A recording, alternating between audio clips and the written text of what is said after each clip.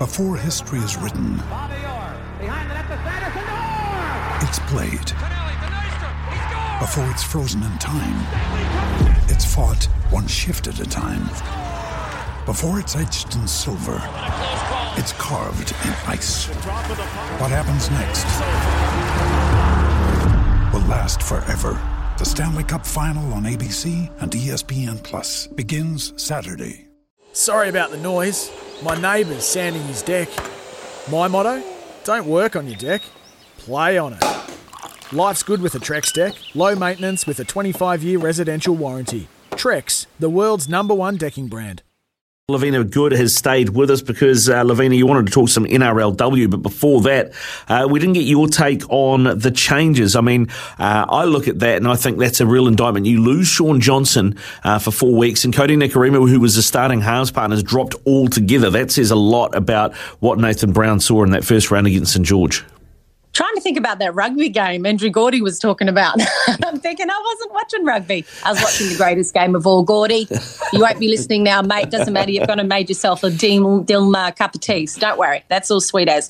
I don't know why they put Nikorima and Johnson together in the first place. They're both show ponies and they both like to receive the attention that they deserve and that they think they deserve even more. So that was a bad combination from the outset. I think Cody Nikorima would like to play 6 and 7 himself as a combination. I don't think he wants anyone outside or inside him so that he can get his hands on that ball as much as possible and do what he needs to do with it. So it's not a big issue for me that he's not backing up for the Warriors. The prodigal son, well, he had returned, but he returned with a pectoral injury.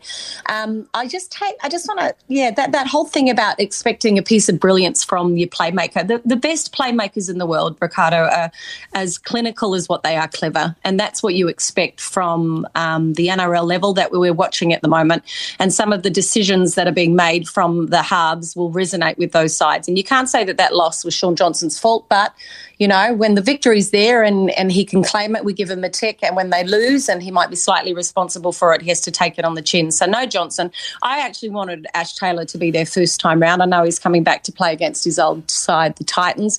There's a question mark on Ash Taylor, though, with his off-season injuries. I know he had COVID and also had that hip surgery. So I don't know if he will be as light-footed as what you expect. But up front, I think the Warriors still have what it might take to take the Titans down. The Titans will certainly be favoured, especially with AJ Brinson coming back.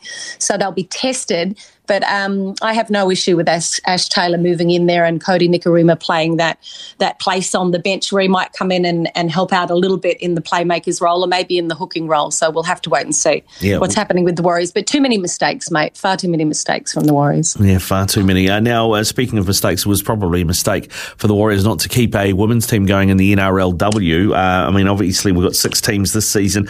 It's going to be 8 next season and 10 the season after. Surely, Lavina, we'll have a Warriors team back in by then?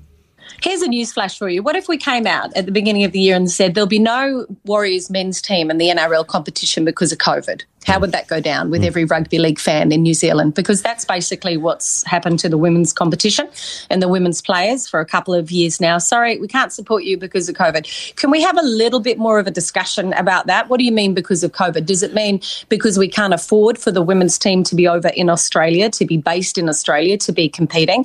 As a result of that decision, there are so many young women in rugby league in this country, Ricardo, that their aspirations of playing for the Warriors in that competition that have been absolutely devastated. Lots of them will be playing in the Premiership competition, which is coming up not this weekend, but the weekend after, which will be held all over the country.